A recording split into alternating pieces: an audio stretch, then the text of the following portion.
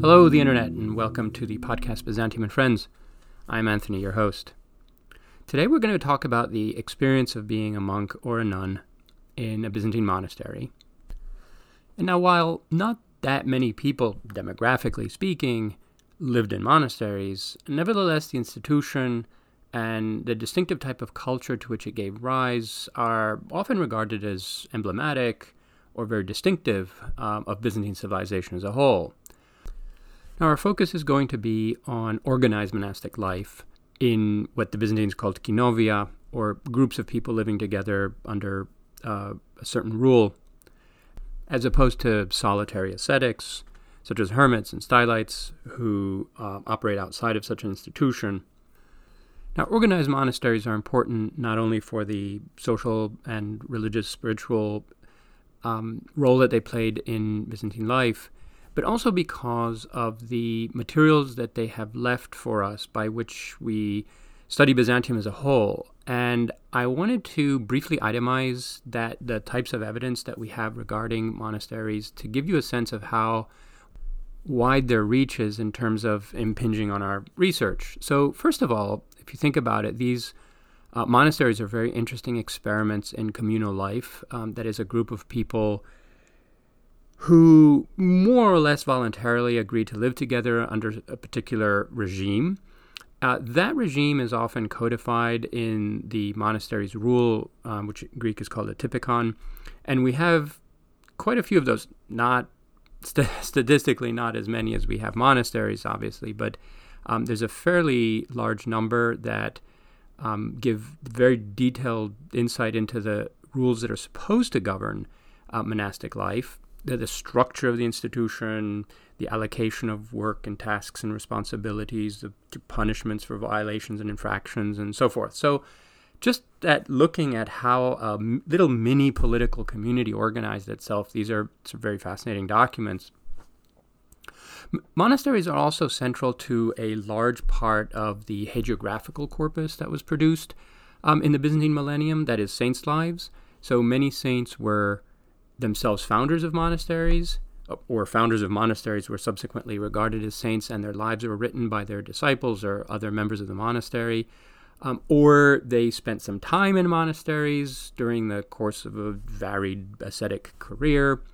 And so a great deal of hagiographical writing, which in itself was probably the most voluminous part of Byzantine literature, relates in some way or another to monasteries. And this is a different view that we get of them than we do from the rules. So narratives and biographies, while also idealized, offer us a different perspective than do the rules. Third, many of the Byzantine churches that survive are the churches of monasteries. Now, the surrounding monastery has often disappeared, except in very few cases, in Greece, Osius Lukas, so forth. But in most places, what survives of the monastic complex, or campus, if you will, is the church. And so monasteries in that sense are very, very important for art historians and historians of Byzantine architecture. Fourth type of evidence that survives from the monasteries, and this starts increasingly in the later 10th century, and especially so after the 13th century, are their fiscal records, so their archives.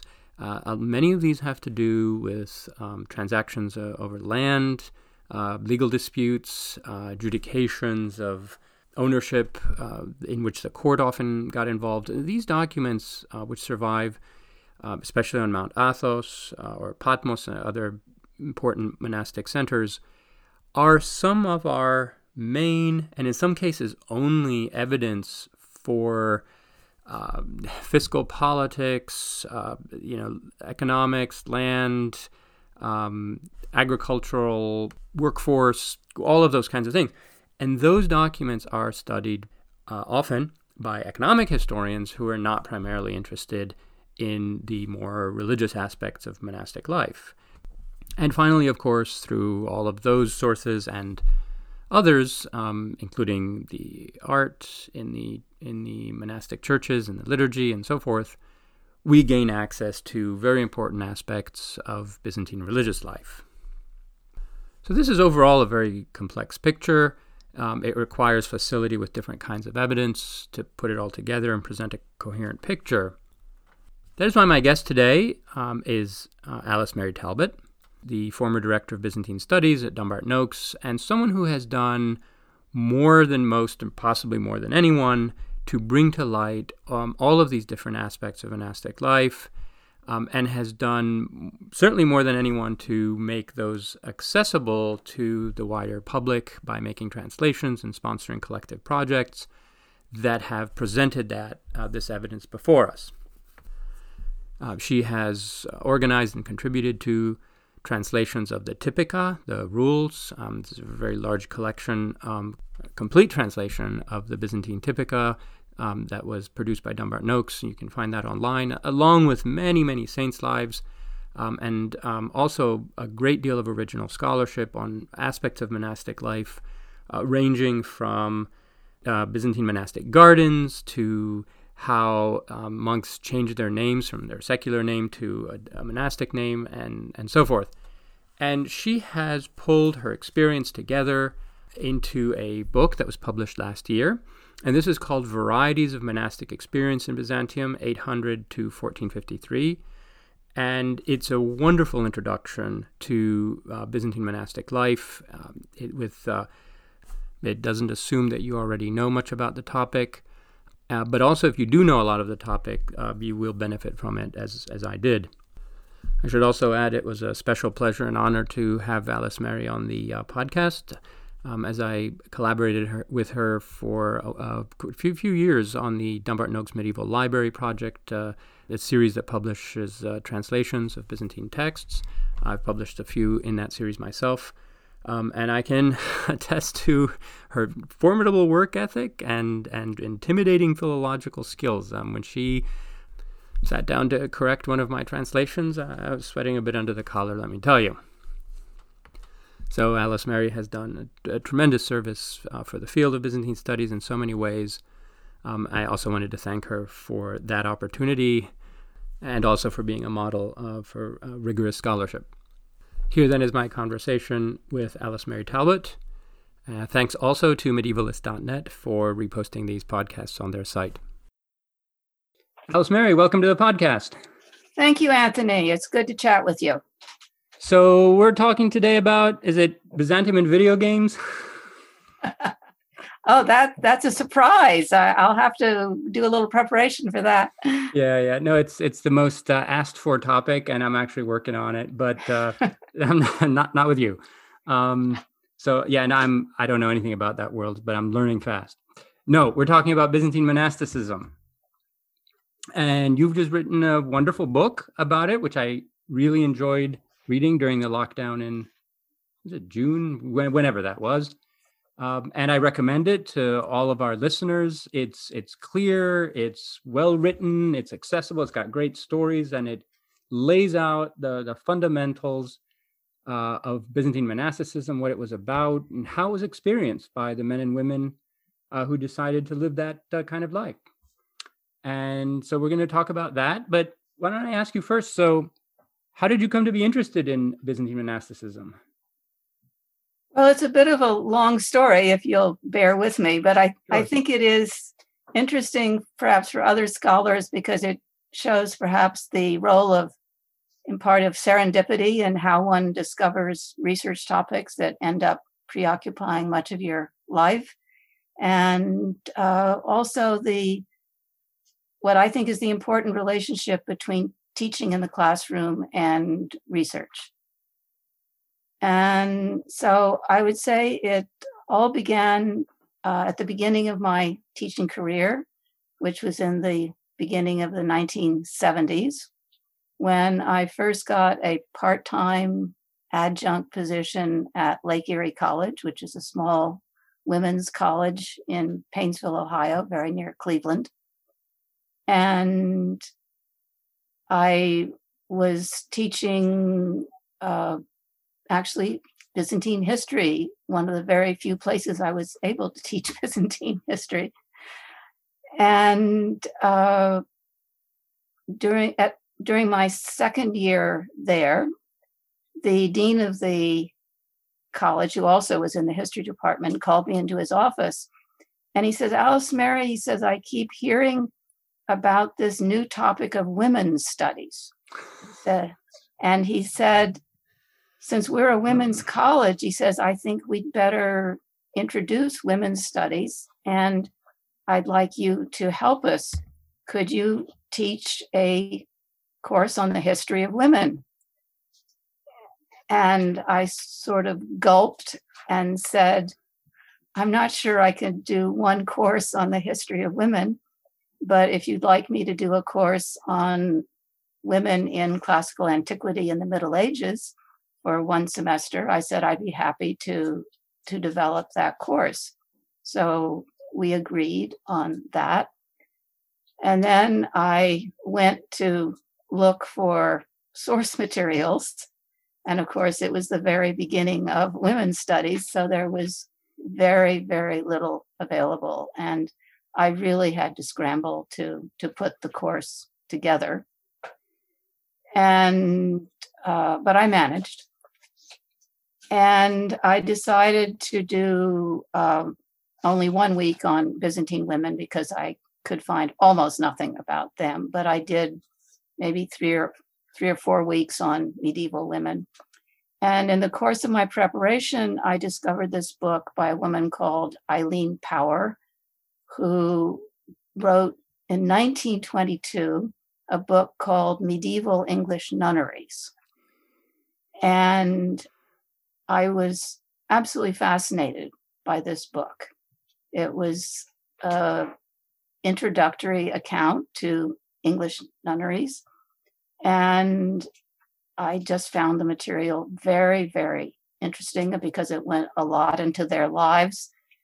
And I thought, oh, I wonder how this would compare with Byzantine convents. And when I went to do research on that, I found that absolutely nothing had been published on the subject. Right. So I thought, well, I will try to find out about this. So I didn't have time to do it for the course, but I began doing research on it. And that's when I first discovered what are called tipika, which are these monastic foundation documents, the foundation documents for monasteries. And there are 6 of them for female convents. And so I started studying those documents. And I thought, no one has ever looked at these. Right. And so I began studying them and I gave an article at a Byzantine Studies conference. I gave a paper on nunneries. That was my first paper, maybe in the late 70s. I don't remember now. And then in the early 80s, very beginning of the 1980s, John Thomas and Giles Constable started this project, which was published as Byzantine Monastic Foundation Documents by Dumbarton Oaks. It took 20 years, but it was a very worthwhile publication, I think, one of the most important that Dumbarton Oaks has done. Absolutely. And I was very involved in that project. I volunteered to do I did 5 out of 6 of the tipika for female monasteries, and I ended up doing 5 for male monasteries too. So that really got me intrigued about monasteries, and I just kept on going. And I will say that the wonderful thing is the way that in the course of my career, how many important publications have come out, which have been essential for the study of monasticism. And I think that's one reason, to my mind, is still a relatively neglected field. And I think it's because some of the basic materials have only become available in the past half century or so. Right. So it was out of that one request by a dean, which it sounds a little bit like, oh, Alice Mary, you're a woman. You can teach about women, right? Exactly. It's one of those. Okay, yeah, it's one Yeah. of those, that logic. But long term, out of that came some fundamental work for the field, like certainly the translations of the Tipika that you mentioned. I think those are online. Anyone can access Yes, them. they were put online at the same time as the publication in the year 2000. The only problem with them is that they are available as individual files, not as the total volume. So you can't do global searches for. Oh, I have a comprehensive file. Oh, you do? I don't know where I got it, but all right. Someone put it together. Someone put it together, and okay. Yeah, we can do that now. Right. And so yeah, I can do searches, and I was just doing a couple of weeks ago, actually. But also, you put together a bibliography at some point on for women in Byzantium that was circulating online. I printed it out something like 20 some years ago. Oh, well, it's available through the Dumbarton Oaks website. It's a much later iteration of it. It's now turned into a gender bibliography. Margaret Mullett took it over after I retired as director of Byzantine Studies and made it a broader bibliography. And it's still continuing. You can find it under Dumbarton Oaks. Yes. So was its genesis also goes back to that course? I think you'd have to, well, the bibliography, yes, I guess you'd have to say so. Yeah. Yes. Yeah. So I thank you to that dean, I guess, whatever. Clumsily he put that together, but anyway, it's a good, so, and thank you to you. I mean, these are fundamental resources. And so now that we've mentioned them, why don't you tell us a little bit about more overall the sources for Byzantine monasticism? So you've mentioned the Tipika. From what other sources do we know about the lives of Byzantine monks and nuns? First, maybe I should say another few words about the Tipika, which I do view as really the most important source. But I should emphasize that they are normative documents. These are rules made to be followed at the monastery. And whenever you write rules, it's normally because the residents of an institution or inhabitants of an institution are not following the rules. So you can't believe that everything worked as perfectly as these normative documents might lead you to believe. And they also, there are only 6 of them for women, and there are 61 altogether out of who knows how many were originally written. Mm-hmm. And this small number does give me cause for concern, because you wonder how many more have been lost. And I'll leave it at that, and then I'll go on to the other types of documents. For me, the second most useful type of material has been hagiography, the lives of saints. And this is because almost all holy men and women were monastics during their careers. And so they provide a somewhat different perspective, I think, on monastic life, because they take an individual and you see them entering a monastery and their travails as a novice, and then their life in a monastery. And you hear much more about all the things that went wrong in monasteries, for example, difficult abbots, and just the problems of young novices, for example, that they had adapting to this life. And on the other hand, they are saints' lives. They certainly exaggerate the asceticism of the monks, I think, with especially these extreme exercises some of them were performing. And you have to be quite skeptical of some of the stories that you read. But I do think that you can learn a great deal from these saints' lives. So I use those extensively in my book, definitely. Yeah.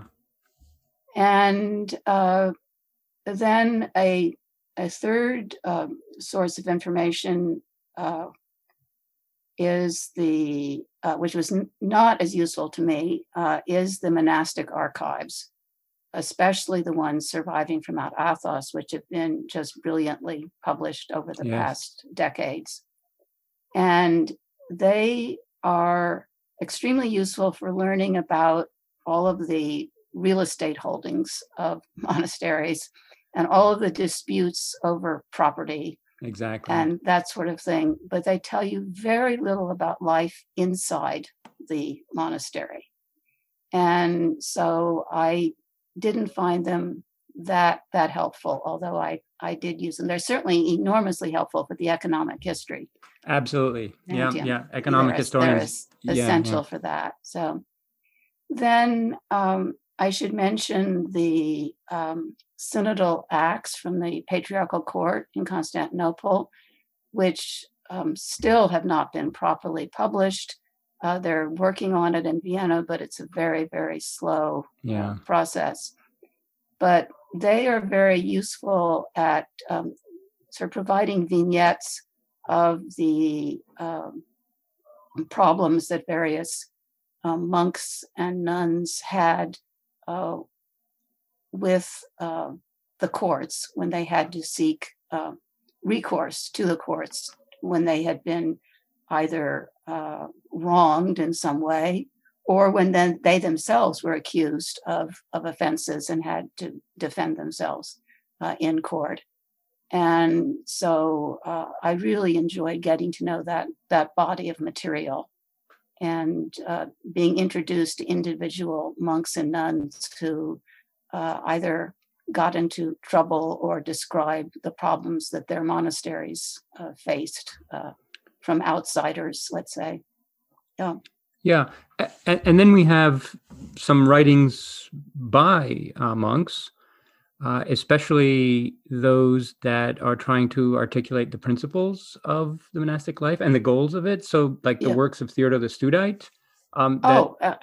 Yes. Yeah. So let's talk about him a little bit because he's kind of important in your book. And so how important is he? He's referred to often as a monastic reformer. So can you say a little bit about what he did and why he's so important? Yes, I'd be happy to. Theodore, I do believe, was an absolutely essential figure in the history of Byzantine monasticism. And it's the main reason I began, well, there are two reasons I began my book with the year 800. One is that most of the Tipika begin with the 9th century and go to the 15th century. And so that's when you have this wonderful resource. And then because of Theodore himself, who comes to Constantinople in 799 from the provinces, having been invited by the Empress Irene to reform and revive the Studios Monastery, which was a very ancient institution. It's one of the earliest foundations in Constantinople, but it had fallen on bad times by the late 8th century. And Irene thought that Theodore was the man to help to revive it and renovate it, you might say. So he came to Constantinople and he actually spent not that long at the monastery, but he died in 826 and he was sent into exile before then. So he was actually at the monastery only about 10, 15 years, I think, but he did an amazing amount in that short period of time. And his main goals were, first of all, to re-emphasize the principle of cenobitism, the idea that a monastery should be a communal institution with egalitarian principles. And so he placed great emphasis on this. And he felt very strongly that all the monks should perform manual labor or have some sort of duties. It didn't have to be manual, but he certainly emphasized manual labor. And one thing he did, for example, was to forbid the use of slaves because he thought the monks should be doing the work. And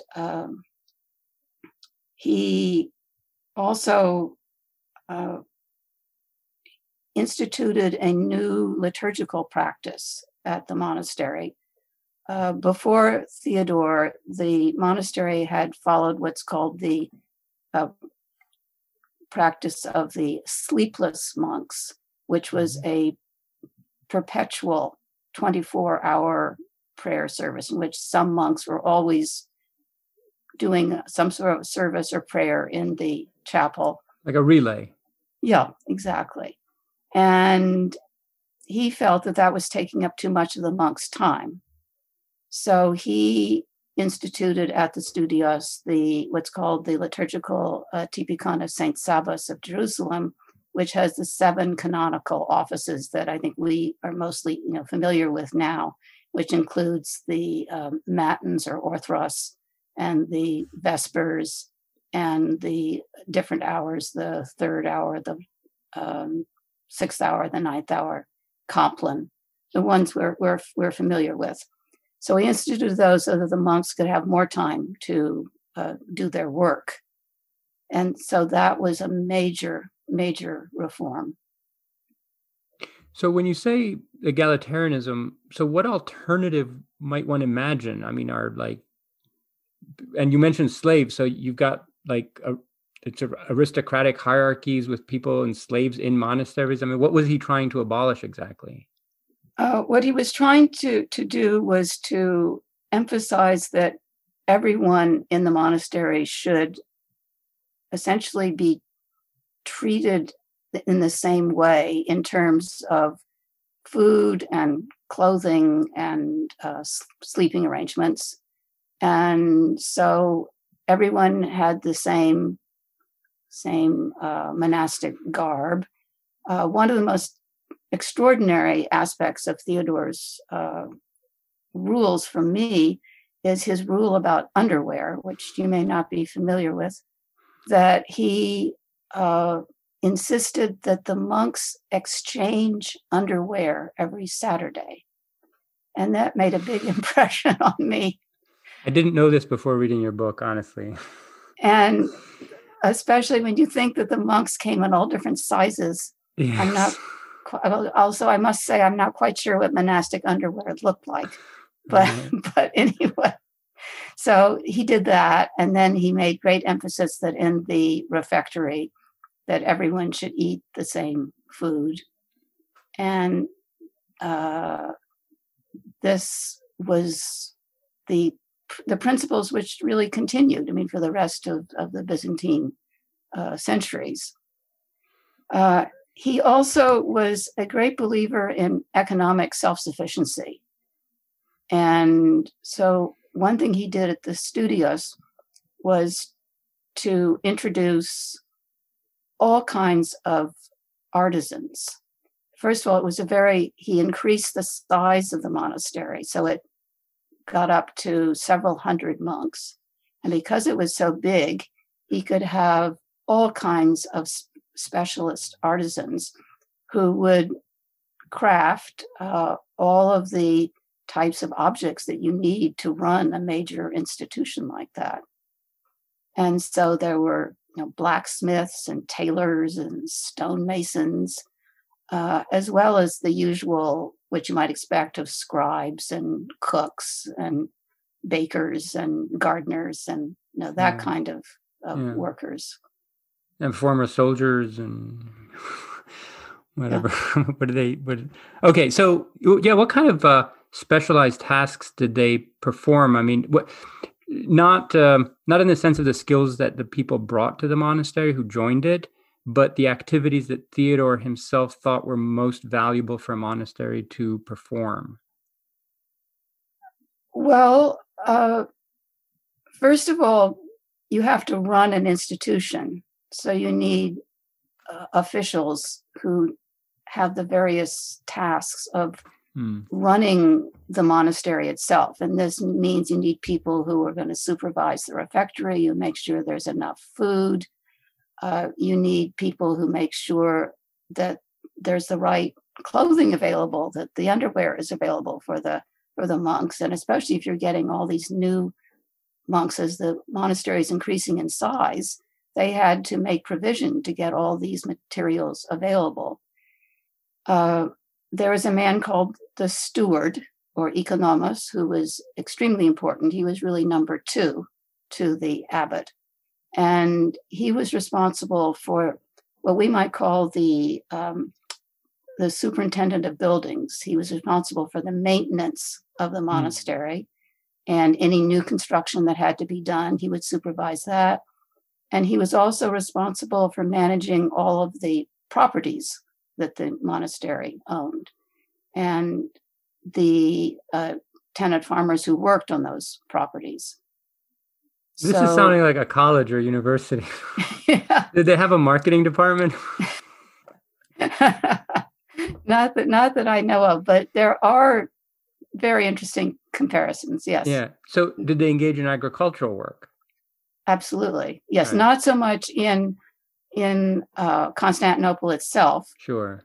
Although in later years, when the city was in severe decline during the Paleologan period, there were actually a lot of empty Plots, areas in the city, and you could have all kinds of fields and vineyards and orchards and all.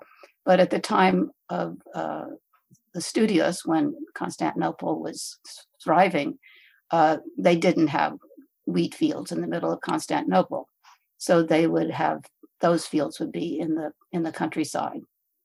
Yeah. What about scriptoria? Oh well, yes.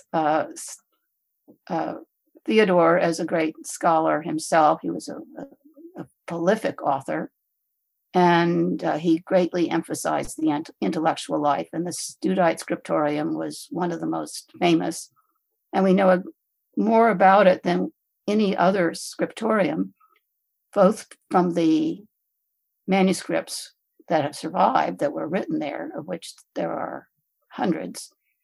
And it's also the place where the minuscule script was developed in the 9th century. But we also know about it because of a book that Theodore drafted, which was punishments for anything that monks did wrong in the monastery. And so for every job in the monastery, there were punishments. Oh. For example, if you were a cook and you let the stew boil over, or you dropped a pot and it broke, that you have to do 50 prostrations, something like that. And there's a whole section on the scriptorium, which tells us the penalties for scribes who don't pay attention or make ink blots or make mistakes. And so the manuscripts that they produced, do we know whether those were for the monastery's own library, or were these external commissions, or what did they do? Did they sell these books or what? Yeah, most of these monastic scriptoria were both for internal consumption, for their own library and for the books they needed for the church services. And also they would take orders from outside. And so private patrons could come to the scriptorium and make requests for books. Yeah. Yeah. So there's a great emphasis placed on obedience. You talk about this a lot. It is a hierarchical structure, but I think it was also part of not just the workings of the institution, but also the spiritual goals of the vocation, right? What obedience was sort of built into the understanding of what monks are supposed to be doing there, which is, well, do you want to talk a little bit about that? I mean, what are the spiritual or ethical goals of the monastic life in terms of obedience and kind of effacing one's own individuality? Yes, I mean, obedience was definitely emphasized that this was obedience to the abbot and probably to the senior officials too. I would guess, but it's obedience to the abbot is what we hear the most about. And this was stressed from the moment a young novice arrived. And first of all, I mean, you were inculcated with these goals of egalitarian ideals. And because of this idea that the monks should be equal to each other and not try to outdo each other in any way, there was a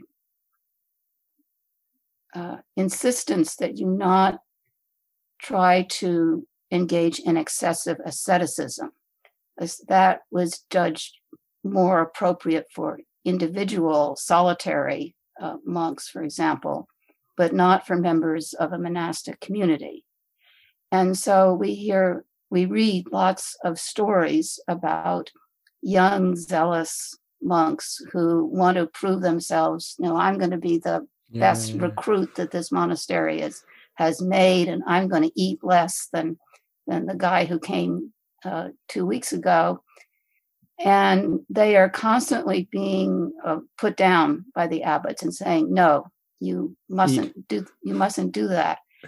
There's a famous story about Athanasius, the future founder of the great Lavra on Mount Athos, who started his monastic career in Bithynia at a holy mountain called Kiminas. And when he got there, he was full of zeal, and he immediately told the abbot that he was going to only eat every 3 days or something like that. And the abbot says, no, he says, you are going to go to the refectory and eat with the other monks, because he says if you try to engage in this ascetic fasting, you're essentially engaging in acts of hubris and trying to elevate yourself above the other monks. And he says, you do what you are told, and you go to the refectory and you eat what's put in front of you. So, that's one. The other thing is, he said that he wouldn't sleep on a mattress, but he insisted on sleeping in a chair. And he says, no, he says, you put a mat on the ground and you lie on that mat and sleep on it. So right, because the overachieving, right? It's pride. Yeah, exactly. Yeah. I'm very struck by those stories because they're almost like paradoxical, because the text wants to praise the monk or saint for asceticism, but there's also this dimension of, well, you can take it so far that you're verging on being prideful, and there's this very fine line between being a show off and being genuinely uninterested in material pleasures and such.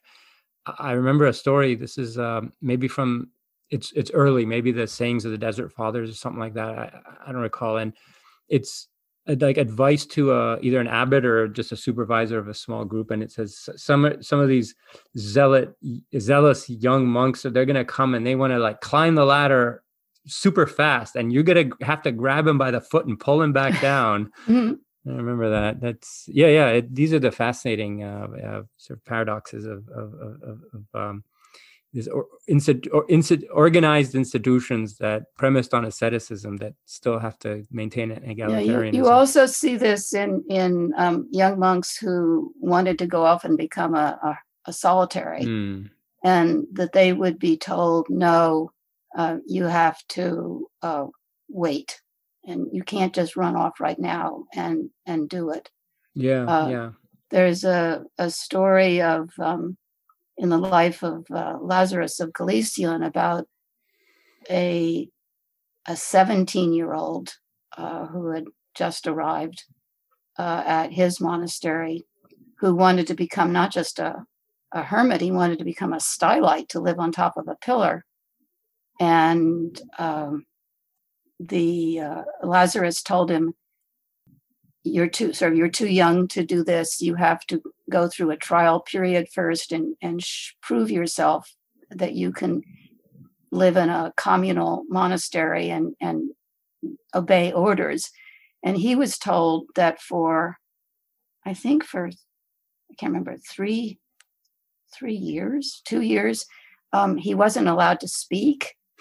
And every day he had to walk down the mountain and carry 2 heavy pails of water back up the mountain. There wasn't any water on this mountain. So he did it.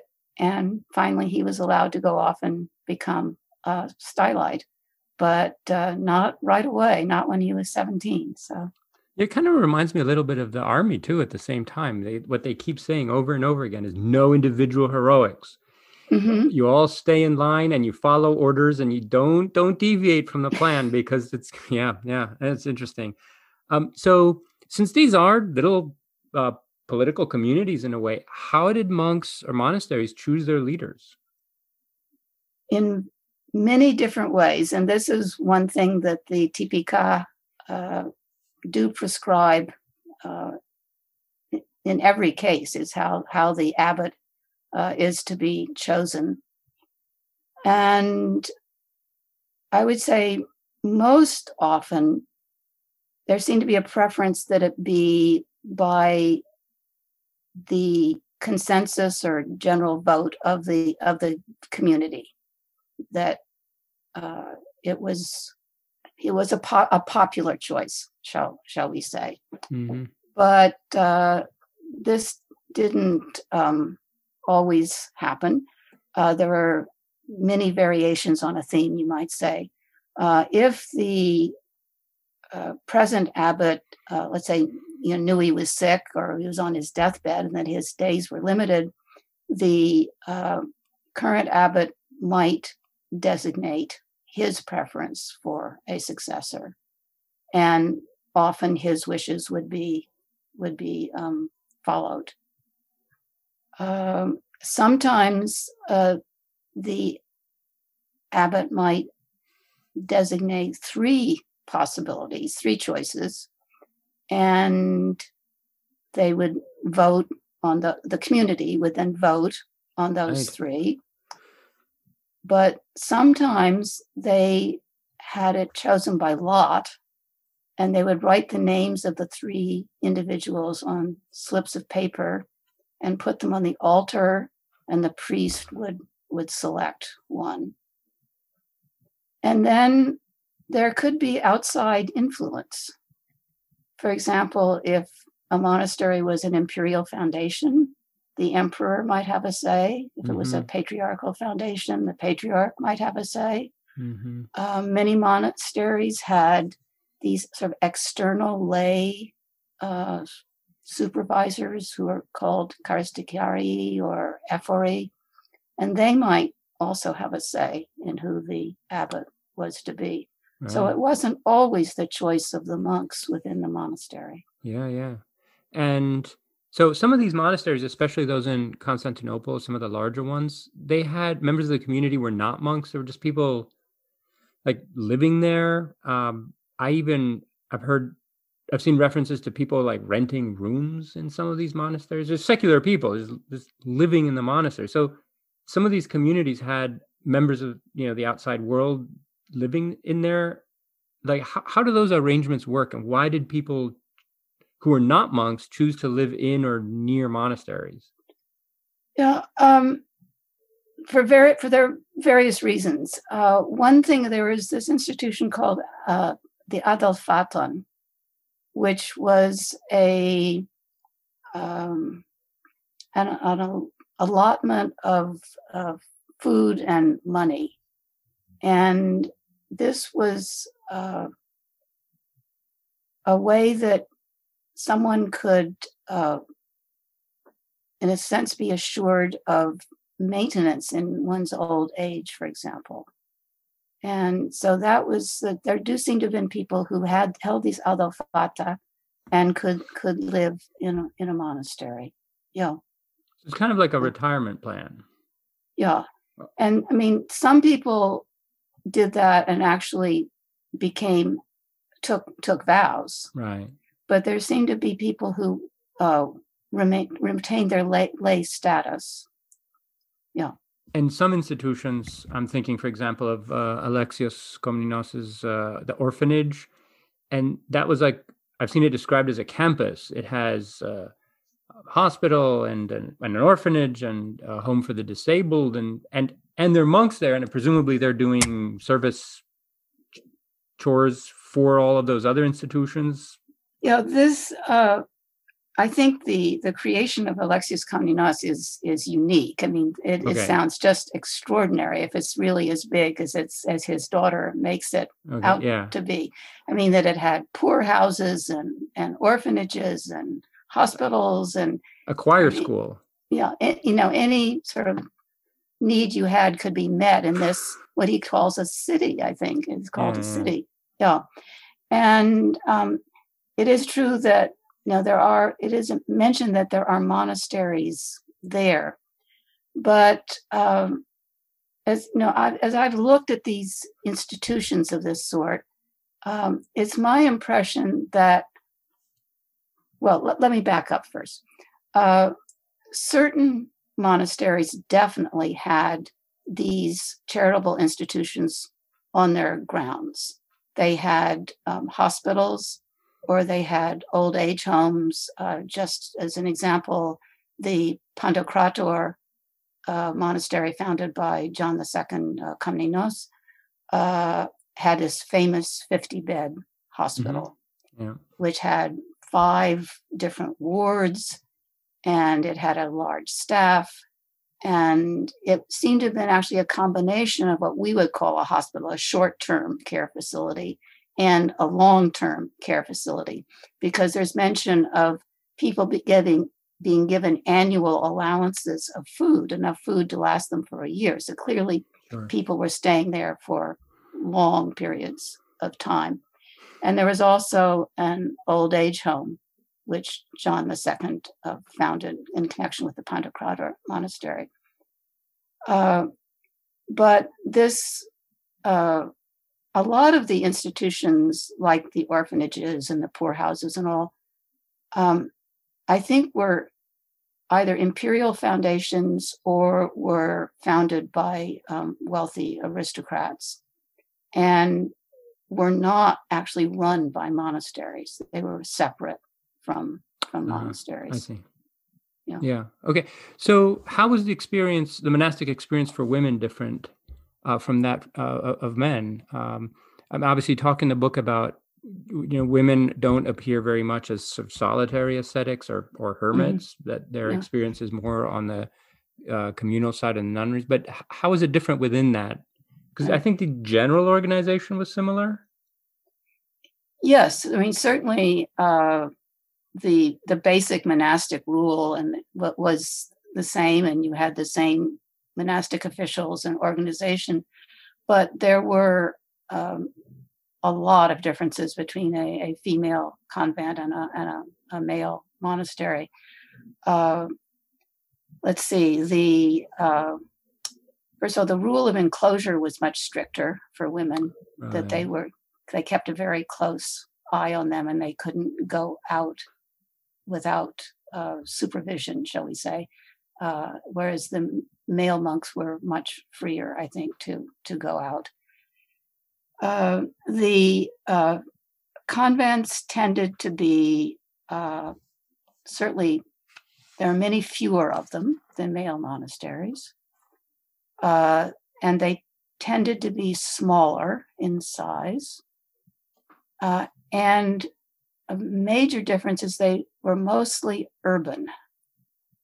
And one reason for this seems to have been that so many of them, I think, were the homes for aristocratic women who were used to being in cities and wanted to stay in cities. But there also was the fear that rural convents, it was more dangerous for nuns to be isolated in the countryside, that they might be more vulnerable to, attacks by pirates, for example, or bandits or things like that. Has happened. Yeah. But let's see, there's really quite a few differences between the male and female institutions. One of the big ones, I would say, is that the women did much less manual labor and didn't have the variety of trades that you would find in, for example, at the studios. The main work that women did in a convent was various kinds of textile manufacture. Everything from spinning the wool to make the yarn, to weaving it, and to actually making clothes. And this seems to have been a major function at convents. I found one reference to candle making, but other than that, I haven't found references to the trades. There also was much less intellectual life. There we have just a handful of female scribes, for example. We know almost nothing about female miniature artists, or icon painters, or even as authors. They are very poorly represented. Just a handful of authors of saints' lives. So it's very different from the male monasteries, where you had many famous monastic authors writing theological treatises, writing saints' lives, writing chronicles. You just don't have that in the convents. How young could women or girls be when they joined a nunnery? Again, there is some variation between the tipika.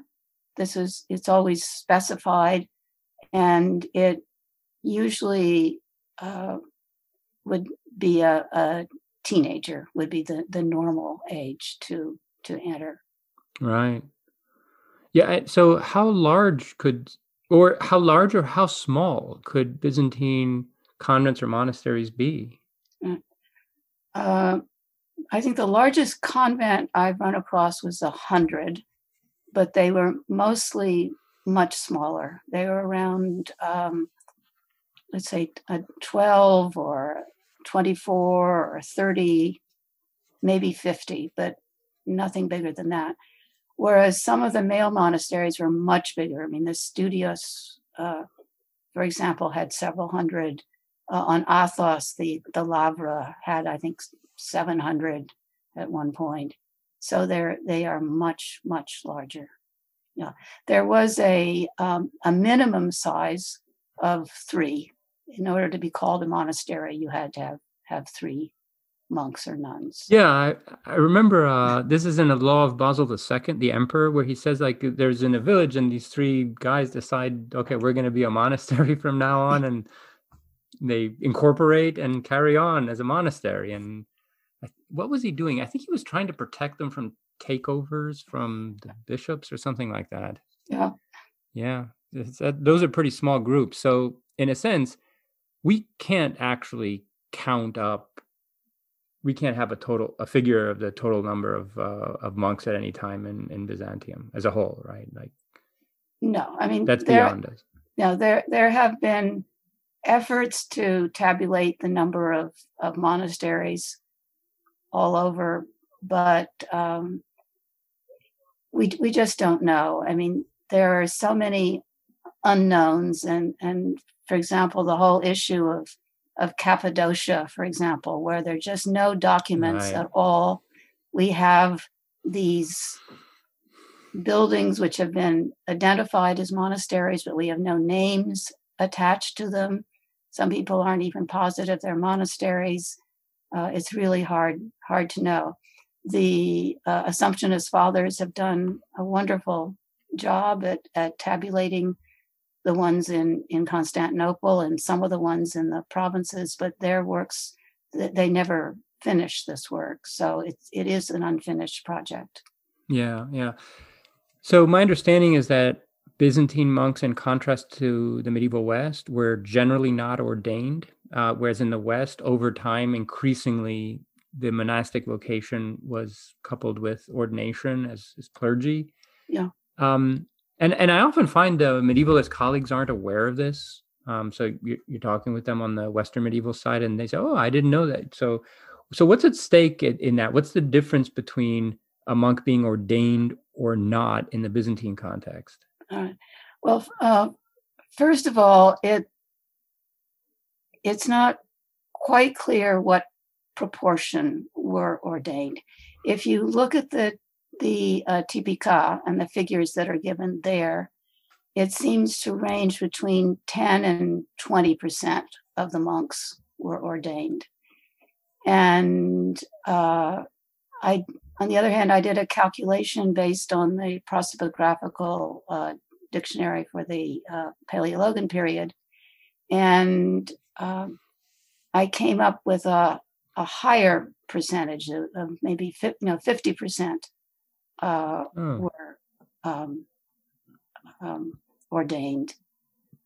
But I'm not sure if that's just the sources, the available sources, and maybe ordained monks, some of them were more famous and were more likely to get mentioned and therefore to get into the prosopographical dictionary.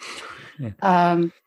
So anyway, we do know that certainly there was absolutely no requirement that a monk be ordained, and that many of them never were ordained. They were called hieromonachos, yeah, which could be refer either to a deacon or a priest. And you certainly had to have a certain number in the monastery, especially to perform all these, 7 canonical offices that you had. And so that was one of their main functions. But I've been,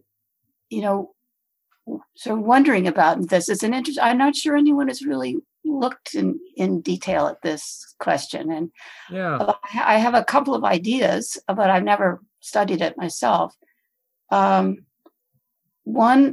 thought was that I think that there was a definite preference that confession be held by the ordained monks. Monks' confession. Yeah. And rather than confessing to another monk, that you would confess to a priest or maybe a deacon. And so this was another reason why you had to have a certain number of ordained monks within your monastery. But I also have had the idea that if you had ambitions, that you might seek to be ordained if you wanted to go on later to become a bishop or maybe even a patriarch. Right. And this would explain, why some monks would definitely seek out ordination and want to do that rather than just remaining an ordinary monk. Yes, I remember John Fine, he taught me at Michigan, in the 90s. He would refer to the Ivy League monasteries in Constantinople, where you choose all the patriarchs and the bishops from. Yeah, which Studios was definitely an Ivy League monastery. Yes. Yeah. Mm-hmm. It's funny the way he put it. I remember now a story from one of the ecumenical councils. I don't remember which one, but I've read it in the past year. And it's a story, and I bring this story up because in Byzantine hagiography, especially about monks, they don't highlight this aspect of whether they're ordained or not.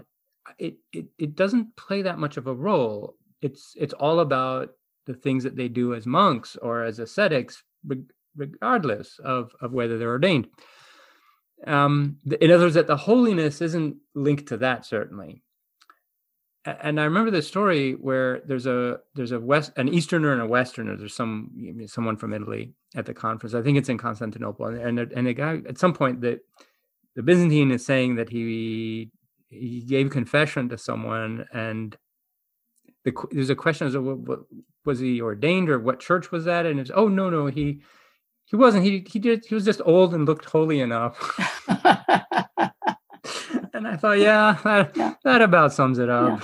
Yeah. Anthony, if I could say one other thing in that regard, it's interesting, in the Tipika again, that there seems sometimes to be a preference that these ordained monks be the ones who are made the high officials in a monastery or the abbot, but it's by no means mandatory. And there is surprising little privilege assigned to them. Yeah. That's why I asked, because it's not highlighted in special ways. And anyway, so Alice, maybe we're almost out of time, but I wanted to give you the chance to say something about the more sort of hermit side of things, especially stylites, because you talk about those in the book too. The book covers all the varieties. In fact, it's called Varieties of Monastic Experience. I just wanted to, because we couldn't do everything, I decided to focus more on the sort of communal Cenobitic monasticism. Any good stories about stylites in this period?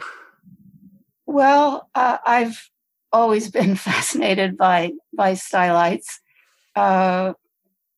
and they definitely were deemed the elite.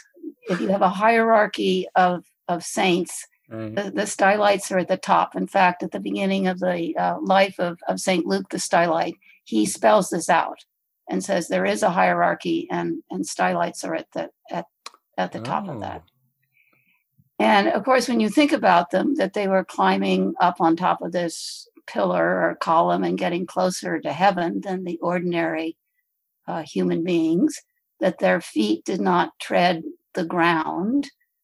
They were very special type of ascetic monk. And they don't exist in the West. There's only one attested in the entire Western medieval Europe. So they are a unique Byzantine phenomenon, I would say. Yeah. Well, certainly the climate in the West doesn't help. Well, it actually could be pretty nasty in parts of the Byzantine Empire too, especially if, like Lazarus, you lived they had little huts on top, or enclosures on top of these columns, but his hut was unroofed, so he was exposed to all the elements, and he was on a mountain in Anatolia. Right. So certainly, in the winter time, it must have been pretty brutal. Yeah. And Daniel in the 5th century, he froze a couple of times, right? They had to thaw him out. His beard had frozen to his chest, and yeah. Well, Alice Mary, but yes. No, I just have one story. If you sure.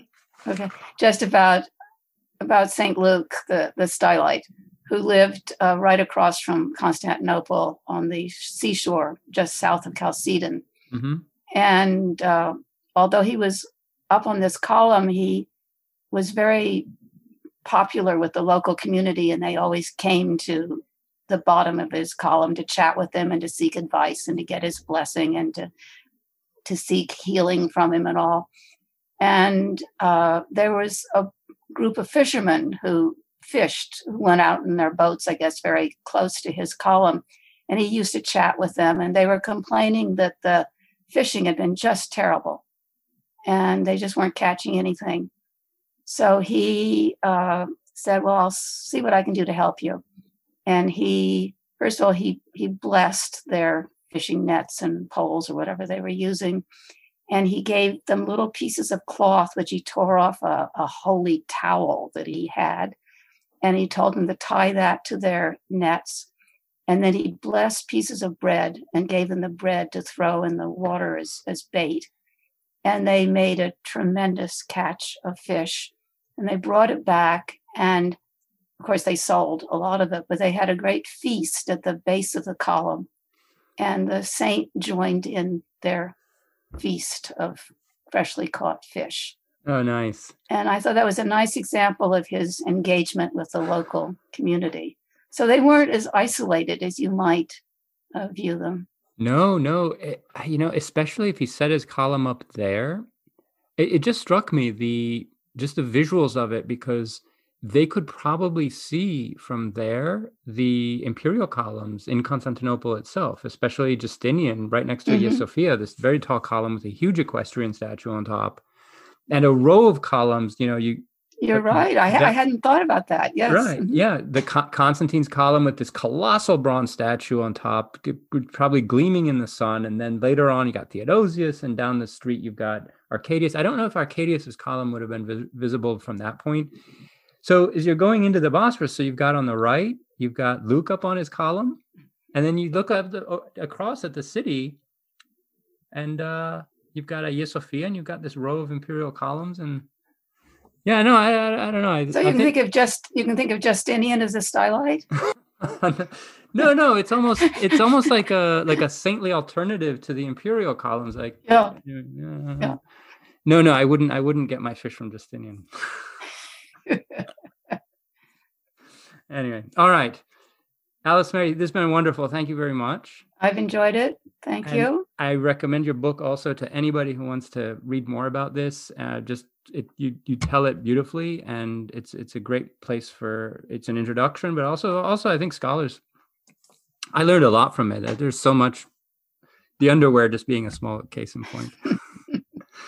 All right. So Thank you again, and take care. Thank you, Anthony. Bye-bye.